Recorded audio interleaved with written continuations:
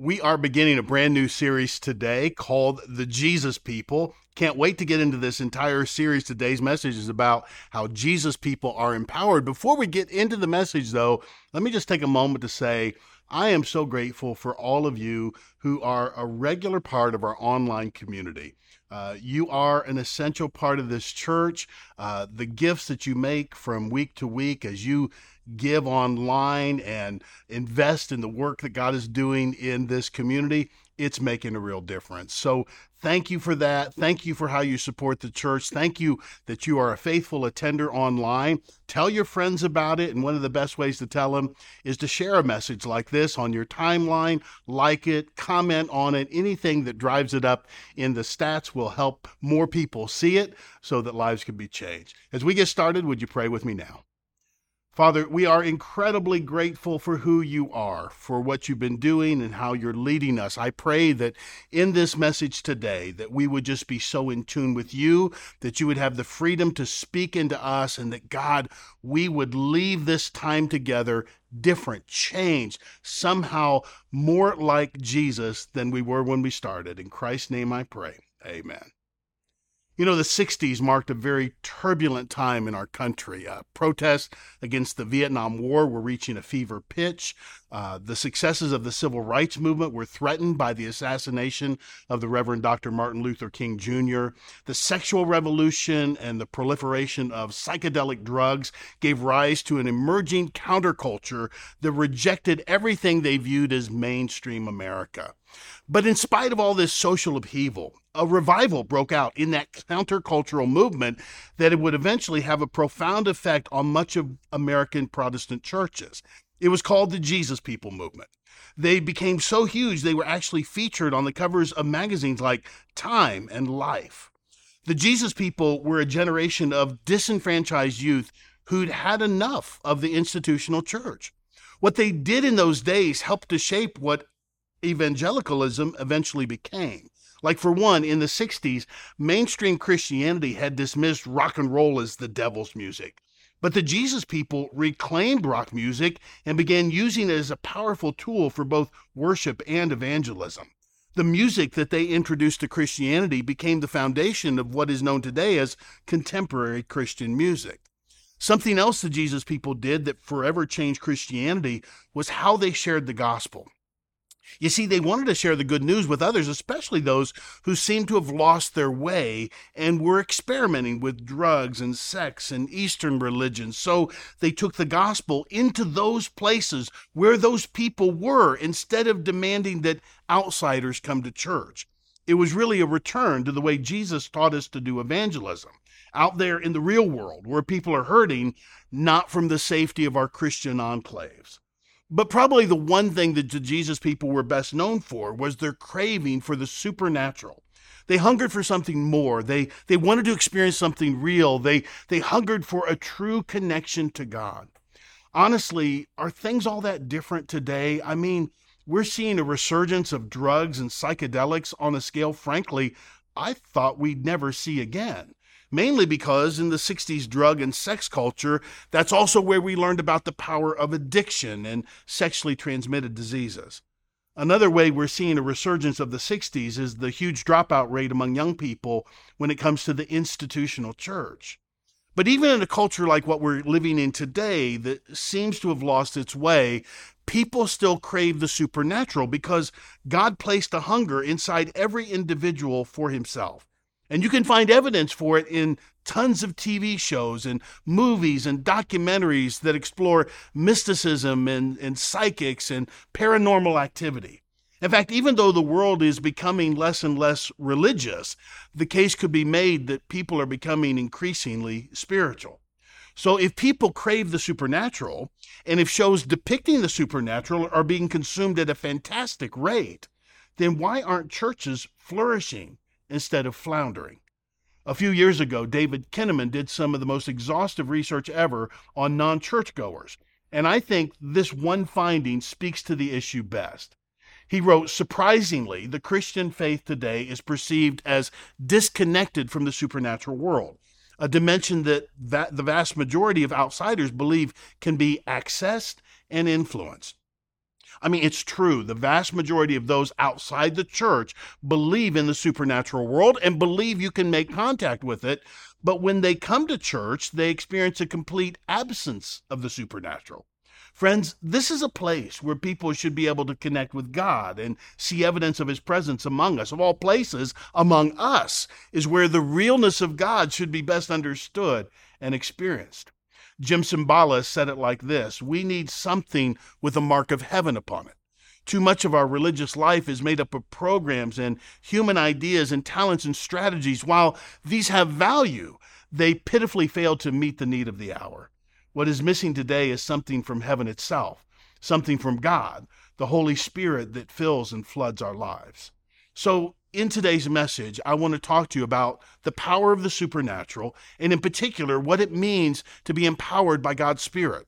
But I want to begin by describing what God has been doing for all time, and it's best summarized in this first point: desiring to be close to us. You could say that the story of the Bible is the story of God moving nearer and nearer to his people. In the beginning, God created humans to live in perfect harmony with him. The Bible says God walked with the first couple in the Garden of Eden. He lived among us. But when humankind rebelled, we broke that fellowship and we were banished from the garden. But as the story progresses, God seeks once again to bridge the gap between humanity and himself. This time, he did it by having people set up a temporary shelter called a tabernacle, so that he could once again dwell in the midst of his people.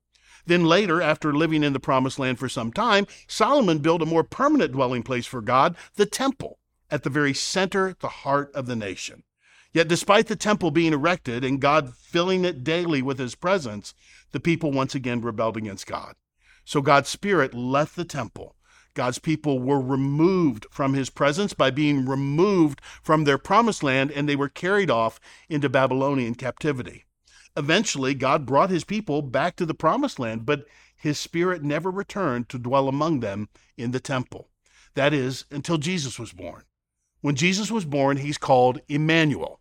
Emmanuel is the name we call Jesus, which literally means God with us.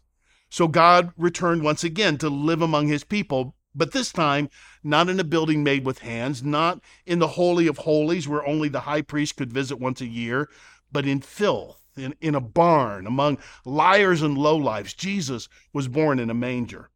And what did we do to God when he lived among us as a human being? We rejected him and betrayed him. We nailed him to a cross to do away with him. And what happened after that? Well, he rose from the dead to complete the plan he'd had in mind all along. Through Christ's death and resurrection, God can now finally and fully live among his people. How? By living in you and me. This is the ultimate plan that fulfills God's desire to dwell among his people. He sets up a dwelling place in the human heart. So God goes from a garden to the tabernacle, to the temple, to Christ and to us. That's the big picture that God is painting for us in the Bible. 1 Corinthians 6 reminds us, do you not know that your bodies are temples of the Holy Spirit who is in you, whom you've received from God? So you and I have become the new temple of God. He set up a permanent residence in his people through his Spirit. When a person is filled with God's Spirit, they're allowing God's presence to fill up their entire life, every room in their life, every closet and every junk drawer. God now lives in us. But do people see that? Which leads us to a very important question. How do you recognize the presence of God in others? What are the true signs of the Spirit's presence as opposed to the masquerade that's often passed off as Spirit-filling today? So let's shift gears and let's talk about discerning the Spirit's presence. How do we recognize the supernatural? How do we know what is of God and what is not? Are there signs or indicators that God's Spirit is among us? There is. And I want to show them to you based on what Scripture tells us. And the first is the difference between being Spirit-centered versus being Jesus-centered. Some of the most beautiful thoughts I've ever read about the Holy Spirit were written by a man named Dale Bruner. In his book, The Holy Spirit, the shy member of the Trinity, he wrote this: one of the most surprising discoveries in my own study of the doctrine and experience of the Spirit in the New Testament is what I call the shyness of the Holy Spirit. The Holy Spirit is shy. Now, maybe that's something you've never thought about before, but it really is a good analogy. If someone is shy, do they put themselves out there at social events? No. If they're shy, do they like being the center of attention? Never. Instead, shy people tend to want to blend into the background. You barely notice them because they don't really like or want to stand out. Did you know, based on what Jesus taught us, that's the perfect description of the Holy Spirit? Listen to what Jesus said. The Holy Spirit, whom the Father will send in my name, will bring to your remembrance all that I have said. So the Spirit's function, according to Jesus, is to cause his disciples to remember what Jesus himself said. In other words, he keeps the focus on the teaching of Christ. Or how about this verse? When the counselor comes, he will bear witness to me. Again, this is Jesus speaking. He says the Holy Spirit will point you to me. How about this verse? When the Spirit of truth comes, he will glorify me. Repeatedly, Jesus is telling us there's nothing in the Holy Spirit that makes him want to call attention to himself because he's shy. He's all about turning the spotlight on Jesus. He does nothing to make himself stand out. Once again, listen to Dale Bruner. The Spirit withdraws from sight and points to Jesus saying, notice him, listen to him, pay attention to him, fall in love with him, be preoccupied with him. That's the shyness of the Spirit. He never seeks to be the center of attention. Instead, he keeps the people of God, he keeps you and me centered on Jesus Christ. Look at this verse in John 16. He will bring glory to me by taking what is mine and making it known to you. This is why the theologian James Packer wrote this. Think of it this way. It is as if the Spirit stands behind us, throwing light over our shoulder onto Jesus who stands facing us. The Spirit's message to us is never look at me, listen to me, come to me, get to know me, but always look at him and see his glory, listen to him and hear his word, go to him and have life, get to know him and taste his gift of joy and peace. The Spirit, we might say, is the matchmaker, the celestial marriage broker whose role is to bring us and Christ together and ensure that we stay together. That's the ministry of the Spirit. It's not to draw attention to himself, but to keep drawing us back to Jesus. So in light of what Jesus taught us about the Holy Spirit, one of the surest signs of the Spirit's presence in a movement is that Jesus Christ is the center of attention, because it's not in the Spirit's nature to lift himself up or exalt himself in any way. That's why we should be very wary of churches that talk more about the Holy Spirit than they do about Jesus Christ. That's completely incongruent with what Jesus taught us about how the Spirit operates. If you're in a church like that, don't walk away, run. You know, from time to time over the years, I've been asked the question, is your church Spirit-filled? And I always tell people the truth. I say, absolutely, because I say this is a place where Jesus Christ is central to all we do, and the Holy Spirit keeps the spotlight on Jesus at Spring Creek. Now, in case you're wondering, that's never what they mean. That question is really code for, do you have a particular worship style, or does your church encourage speaking in tongues in every worship service? Folks, you're always on dangerous ground when you equate the manifestations of the Holy Spirit with the work of the Holy Spirit. The Spirit's work, his job, is getting people focused on Jesus Christ. A Spirit-filled church is a Jesus-centered church, or else it's not a Spirit-filled church. Here's another discernment principle when it comes to recognizing the Holy Spirit's presence, and it all comes down to the difference between being gift-centered versus fruit-centered. So how do you know when the Holy Spirit is in a person's life? Because there's evidence of his presence. And what's the best evidence of the Spirit's presence? Well, the Bible tells us explicitly. But the fruit of the Spirit is love, joy, peace, patience, kindness, goodness, faithfulness, gentleness, and self-control. That's what the word fruit means. Evidence. Proof of the Spirit's presence is found in the character qualities that he produces in the one that he fills. Now listen to this brilliant observation by the theologian R.C. Sproul. It's no accident that the fruit of the Spirit is not elevated in our ranks as the highest test of righteousness. The fruit test is too high. We cannot attain it. So we prefer to elevate some lesser test. Well, what's he saying? He's saying that Christian people today don't like to be told that the best evidence of the Holy Spirit's presence is a changed character. That's a high standard, so they tried to substitute a lesser test. And what is a lesser test? Spiritual gifts. Now, it's not hard to figure out why people do this, because anybody can have a spiritual gift. Even the most worldly believer out there has a gift. The Corinthian church in the New Testament is literally one of the most messed up churches that's ever existed, but even they were said to have excelled in spiritual gifts. Having a spiritual gift is not evidence of being filled with the Spirit. Manifesting a change in character is. Now, you need to hear me saying this. Nowhere in the Bible are spiritual gifts depicted as a measuring tool. Why? Because God gives gifts to every believer, which means there's no merit in having a gift. I'll say again, the most powerful evidence of the Holy Spirit's presence is a change in character, a growth in inexplicable love, joy, peace, patience, kindness, goodness, faithfulness, gentleness, and self-control. If you want to know if the Holy Spirit is filling someone, look for fruit. Look for a change of character. Their gifts are inconsequential when it comes to determining who is or who isn't filled with the Spirit.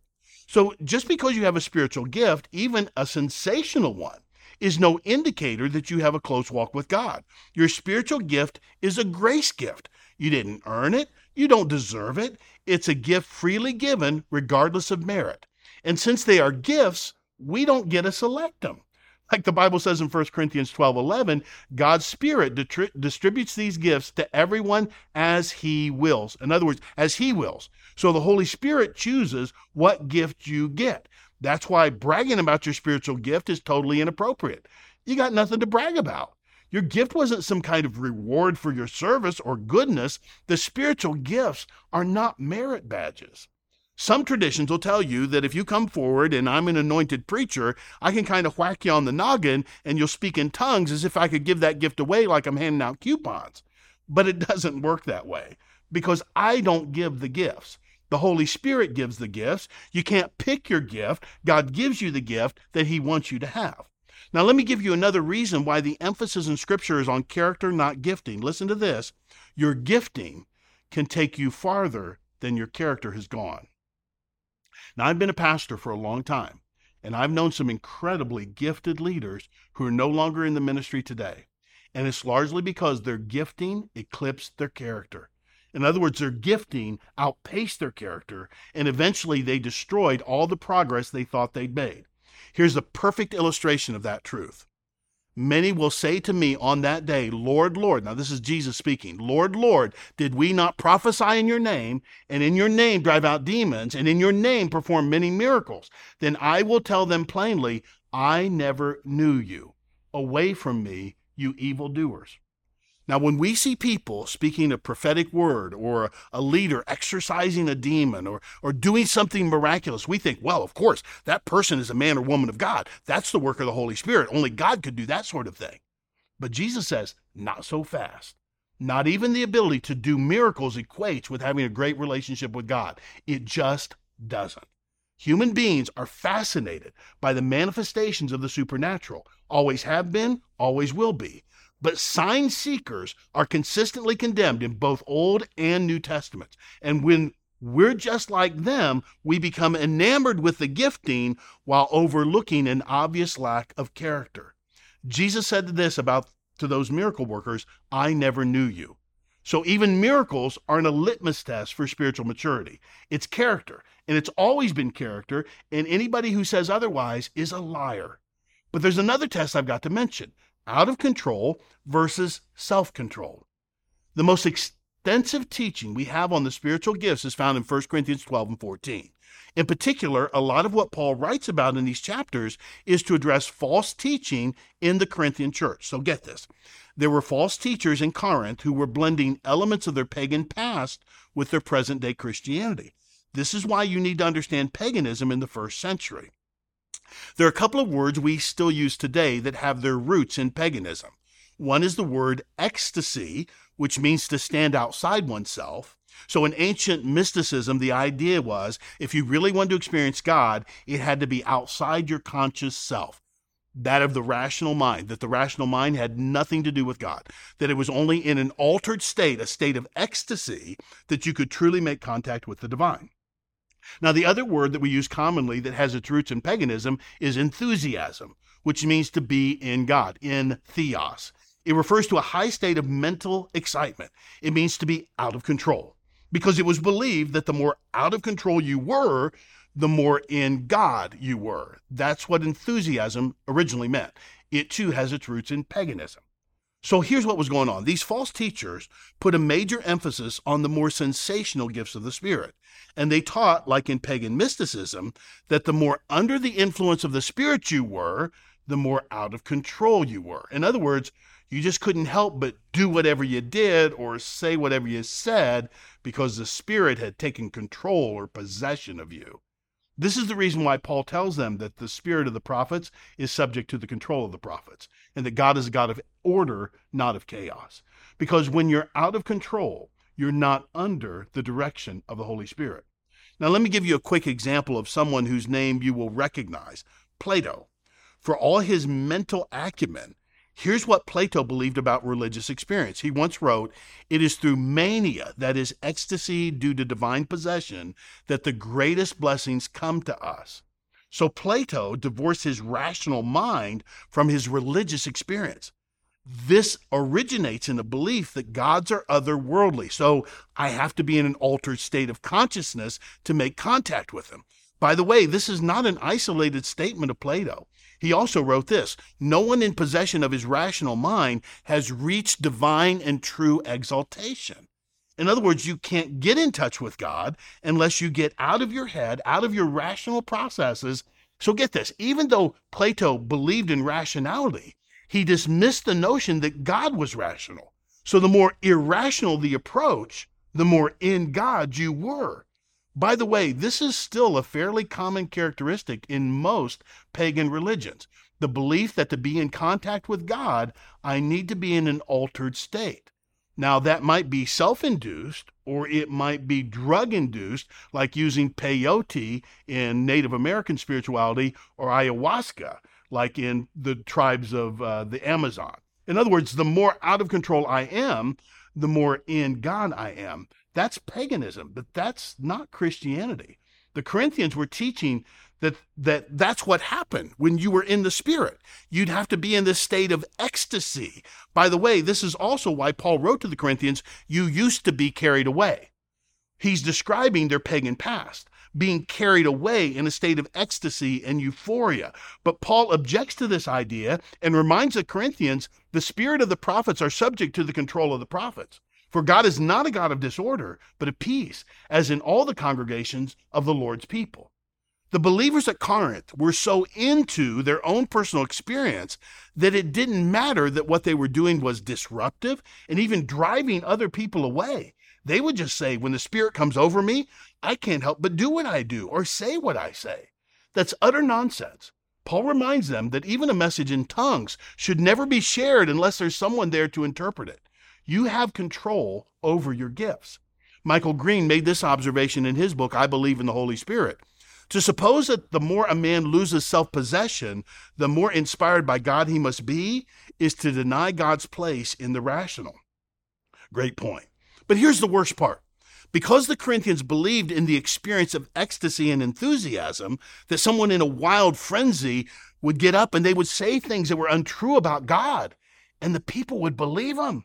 They'd say, oh, this must be a message from God because look, they're under the control of the Spirit right now. This is where most bad teaching comes from. We elevate an experience above the content of the message. That's a very dangerous way of thinking. Now listen to Paul rebuke this thinking. He said, you know that when you were pagans, somehow or other you were influenced and led astray to mute idols. Therefore, I want you to know that no one who's speaking by the Spirit of God says Jesus be cursed, and no one can say Jesus is Lord except by the Holy Spirit. If you elevate a subjective experience above an objective truth, you'll end up believing all sorts of crazy things.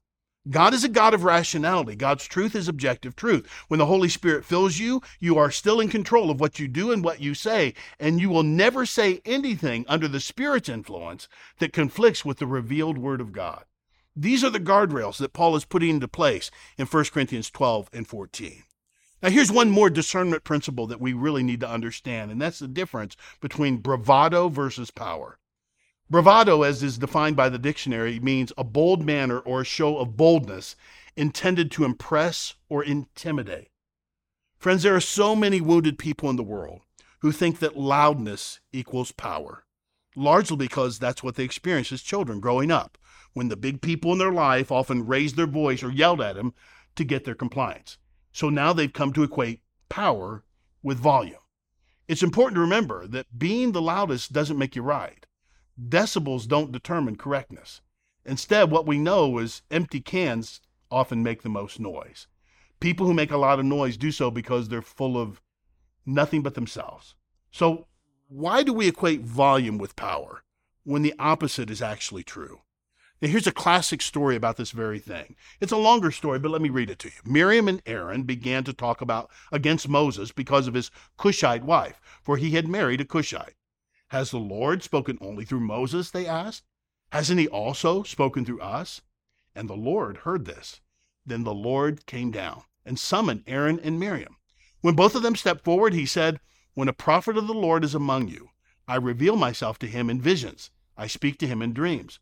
But this is not true of my servant Moses. He is faithful in all my house. With him I speak face to face, clearly and not in riddles. He sees the form of the Lord. Why then were you not afraid to speak against my servant Moses?" The anger of the Lord burned against them, and he left them.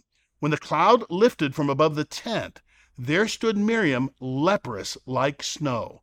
So Moses cried out to the Lord, "Oh God, please heal her." So let me explain what's going on here. The basic gist of this story is that Aaron and Moses' sister Miriam get their nose out of joint over Moses' interracial marriage. Moses had married a Cushite, which most scholars believe is modern-day Ethiopia. So she was most likely a black woman. But regardless of whether she's black or not, there's no debate that Moses' wife is another ethnicity different from Moses. And what Miriam does is use her racial bigotry as a smokescreen to attack Moses' leadership. So she starts making a lot of noise about Moses and trying to stir up opposition to him. That's the story. Now, what's amazing, it's what's always been amazing to me about this story, is how Moses doesn't react to the accusations or any of her troublemaking. He doesn't defend himself. He doesn't call her out. He doesn't say you're totally insubordinate. He doesn't yell at her, power up on her, try to intimidate her, even though we equate that with being strong, that you stand your ground, you call people out. Moses doesn't do any of that because Moses is meek. And meek people choose their response to life. They're not reactors. You see, in life, you're going to be one of two things. You're going to be an actor or a reactor. When people say things like, "You make me so mad," or "You make me so miserable," or "You make me so sick," those are the reactors in life. What they're telling you is other people push their buttons and control their moods.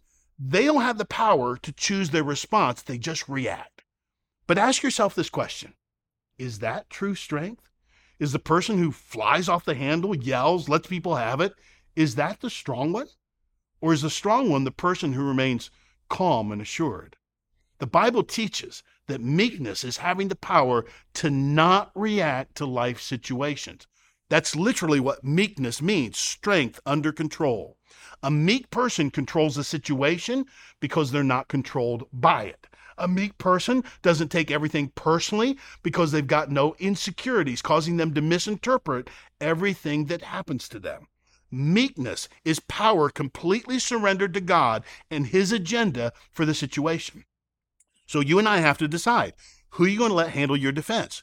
Are you going to do it yourself, or are you going to let God do it? Well, God does come down, and he deals with Miriam's rebellion. He tells Miriam and Aaron to go meet him outside the tent of the meeting. A pillar of cloud envelops both Aaron and Miriam, and when it recedes, Miriam is covered with leprosy. It's almost like God is saying, "You like white skin so much? I'm going to let you have a lot of it." So God turned Miriam's skin white with leprosy. At this point, Moses does something only a powerful person could do. Look at his response. So Moses cries out to the Lord, "Oh God, please heal her." The instant that God struck Miriam with leprosy, Moses doesn't grin with satisfaction. He prays for her healing. It's very telling that the first words out of Moses' mouth in this situation are praying for the person who hurt him. So Moses didn't fight back. He didn't answer his critics. He didn't get angry, didn't seek revenge, didn't try to argue or explain any of his actions. He doesn't complain about his unfair treatment. Instead, he keeps silent and he lets the Lord take up his cause. He only opened his mouth to pray for Miriam. Friends, that's true strength. Bravado is just a weak person's imitation of strength. The truly strong are meek. Now, you may ask, what does any of that have to do with the Holy Spirit? Well, remember those character qualities I talked to you about earlier in the message? The fruit of the Spirit? Listen to them again. Love, joy, peace, patience, kindness, goodness, faithfulness, gentleness, and self-control. That's what Spirit-filled people are like. And notice how it doesn't say the fruit of the Spirit is bravado, tough talk, being full of bluster, intimidating. It reminds me of something Dr. Charles Stanley wrote about. He perfectly summarized it in his book, The Wonderful Spirit-Filled Life. He wrote, the closer you get to believers who are truly walking in the Spirit, the better they look. There's nothing plastic about them. You don't get the impression that they're hiding something. They radiate integrity. You get the impression that you could trust them with your most intimate secret. You may even find yourself opening up to them in a way that's uncharacteristic for you. Intimidation is not their game. They don't rely on personality and trumped-up enthusiasm to win you over. They seem to be at peace with who they are. They are the people you find yourself wanting to be like. You know, when we feel small, we engage in verbal bluster and name-calling. Believers don't have to do that. And it's not because we're weak. It's because we're strong. It takes strength to meet hate with love. It takes strength to not retaliate. It takes strength to resist the world's way of doing battle in order to engage in battle God's way. Only the Spirit-filled fight the way God fights. The world knows nothing of the Spirit's way. In a world that's hungry for the supernatural, let me tell you something more impressive than miracles. And that's a person who can respond to life's injustices like Jesus did. So when we equate bravado, tough talk, with Spirit-filling, guess what? Tough talk comes out of empty hearts, not full of God. People in the world see that all the time in the abusive, the toxic, and most all of our political leaders these days. Intimidation and being full of bluster is a sign of a person too full of themselves to let God fill them. People want to see God, and they only see God in the meek. So let me wrap up with this, displaying the Spirit's power. In the book of Acts, the church was facing a mini crisis right up front. There were some widows who were being neglected and not cared for in the daily distribution of food. They needed someone to take on this responsibility. Here's how the Bible describes it. During this time, as the disciples were increasing in numbers by leaps and bounds, hard feelings developed among the Greek-speaking believers, Hellenists, toward the Hebrew-speaking believers because their widows were being discriminated against in the daily food lines. So the 12 called a meeting of the disciples. They said, It wouldn't be right for us to abandon our responsibilities for preaching and teaching the Word of God to help with the care of the poor. So, friends, choose 7 men from among you, whom everyone trusts, men full of the Holy Spirit and good sense, and we'll assign them this task. Now, the book of Acts shows us what Spirit-filled leadership is really like. And in this passage, it didn't matter whether they were preaching a sermon or serving tables. The first and most important requirement for service to God is being Spirit-filled. To do the work of God, Spirit-filling is absolutely indispensable. Now, one of the Spirit-filled men that was chosen for this task of caring for the widows, was a man named Stephen. He's described in this way: brimming with God's grace and energy, doing wonderful things among the people, unmistakable signs that God was with him. Now, there's no question Stephen was Spirit-filled. And where you see it best is his character. In Acts chapters 6 and 7, where we read his story, we discover several things that characterize the Spirit-filled life. The first one is this: a Spirit-filled Christian does whatever needs to be done. The most important quality the apostles were looking for in those who would wait on tables and care for the widows was being Spirit-filled, because the Spirit-filled are the only ones not so full of themselves that they would think waiting on tables was beneath them. Only the Spirit-filled will do God's work God's way to achieve God's results. Second quality: a Spirit-filled Christian reacts gracefully under provocation. So in Acts 6, 9-14, it tells us that a group of religious people hatched an evil plot to get rid of Stephen, even going so far as to engage in false witnesses, bringing false testimony against him. Has anything like this ever happened to you? Have people said unkind or untrue things about you, maybe even worked up a coalition of people aligned against you? Stephen encountered all of that and then some. So how did he react under this fierce provocation? How does a person react who's full of the Spirit? Listen to the Bible describe it. All who were sitting in the Sanhedrin looked intently at Stephen, and they saw that his face was like the face of an angel. Stephen isn't red in the face, biting his tongue. Instead, he sat there calmly, and even his enemies could actually see the presence of God on his face. That's a pretty amazing statement in and of itself. Third character quality. A Spirit-filled Christian is mighty in the Word. In Acts chapter 7, it's clear. Stephen knew the Scriptures, he believed the Scriptures, he lived them, and he saw Jesus in every story, because that's what the Spirit does, doesn't he? He focuses our attention on Jesus Christ and his message. The fourth quality, a Spirit-filled Christian is like Jesus. Listen to this from Acts 7:55. But Stephen, full of the Holy Spirit, looked up to heaven and saw the glory of God and Jesus standing at the right hand of God. Now, I don't know if you're aware of this or not, but there are about 16 references in Scripture that describe Jesus as being seated at the right hand of God, which, in case you didn't know, indicates a position of power and authority. But Stephen sees Jesus standing at God's right hand. What's the significance of this?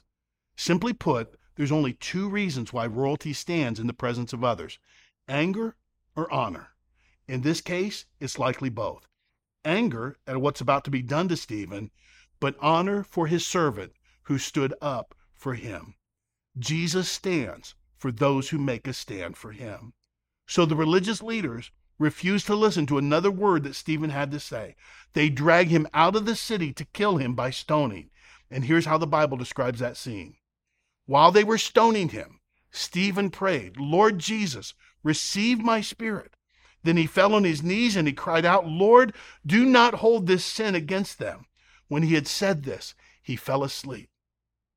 Even in his death, Stephen is just like Jesus, not wishing for payback, retribution, or judgment or for the evil that's been done to him, but asking instead for forgiveness for his persecutors, for the release that comes from knowing Jesus. So when the Bible says Stephen was a man full of the Holy Spirit, what it's showing us is a man so emptied of himself that the Holy Spirit fills him completely. When the Spirit fills you, people see Jesus.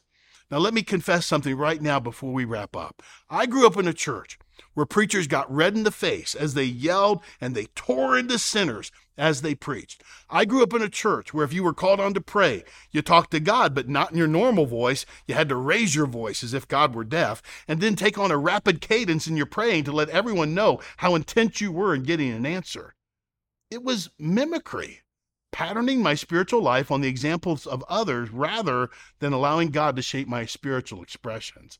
And I never doubted any of that until I met a truly Spirit-filled person. My spiritual director, Carolyn Atkins, that I've known and seen up close for 30 years now, is a woman who truly walks with God every single day of her life. When she prays, she doesn't shift into some sort of spiritual prayer voice. She just talks to God like she's talking to her best friend, because that's what she's doing. Carolyn has said some of the most convicting things to me that anybody has ever said, but never has she uttered them in an angry way or a way that's intended to shame me. Every time she spoke with clarity and conviction about an issue in my life. I knew she cared deeply about my soul and spoke only out of a desire to see me experience God's best. I see the Spirit filling in her by how perceptive she is with me and even others in the group. She sees often beyond the surface issues where I tend to get bogged down, and with radical clarity, she calls out the real issue that I happen to be facing in the moment. Being around a genuinely Spirit-filled person makes me open up, trust her with my deepest, darkest secrets, makes me see Jesus more clearly, and makes me want to be more like her. So if you see anything of Jesus in me today, it's largely because of how I've seen Jesus in her. Let me tell you something from the heart. Our world is hungry to experience God. People crave the supernatural. They long for meaningful connection to God. It's tempting to think that what people need to see are more spectacular signs. But I'm telling you, what people need to see is more truly changed lives. The kind of life change that happens when God's Spirit truly fills someone. Would you pray with me? Father, I just want to thank you for this time that we've had together as we open up this series and we begin to explore more and more about what this life in you actually looks like. God, I'm thankful for the example of the Jesus people. Then in the midst of a culture that was losing its way, you brought a revival, and you revived young people, and they brought a refreshing to the church that we desperately needed. And more than anything, they wanted to know you, to connect with you, and they believed that Jesus truly was the answer to life's most pressing issues, questions, and stresses. God, I believe that too. And people are hungry for the supernatural and what they want to see, because they don't see this anywhere else. What they want to see is a character that's truly changed, a character that doesn't act like so many who are toxic and broken and use power and intimidation to get their way. They want to see people who truly respond like Jesus. And that only happens when your Spirit is filling us. The fruit of the Spirit, they're not goals for us. The fruit of the Spirit are the things you're producing when we're full of you and not full of ourselves. So God, I pray that you would create an emptying of me and of us. That God, we would be emptied of ourselves so that we could be filled with you. And that God, you would do the work of transforming our temperament, our character, and make us the kind of people who hunger after love and joy and peace and kindness and gentleness and faithfulness and forgiveness. I pray, God, that we would manifest the fruit of the Spirit, the evidence of the life of God in us. You came, God, to live in us. Ultimately, your plan was to be close to us, to be as close as our very breath, and you achieved that through Christ's death, burial, and resurrection. You achieved a way for us to know you, to be in relationship with you, to have you at the center of our life. If there's anyone listening to me right now who doesn't know you in a personal relationship, help them to pray this simple prayer right now. God, I want you in my life. I don't understand it all. But somehow, I believe that Jesus, when he died on the cross and he rose from the dead, he not only paid my penalty, but he made it possible for me to know you at the very core of my being. And so, God, I invite you into that place of my life, my place of brokenness, my place of sin, my place of selfishness. I pray that, God, you would forgive that God, you would cleanse me, make me into a new person, do in, through, and for me what I cannot do for myself. God, I pray that for someone, that they would pray that kind of prayer, that they would trust you in that way, that they would lean into Jesus and find that Jesus is all for them. And I pray, God, for us as your family, as your people, that we would be the kind of people who daily want to live as close as we can to you. That, God, we would allow you to do the transformation in our character that needs to happen so that we no longer look like the world and react like the world, but instead we look and we act like Jesus. I pray all of this in your name. Amen. God bless you. I am grateful that you would join us today. I pray that this is going to be a very blessed week. Join us again next week as we continue this series about what it means to be filled.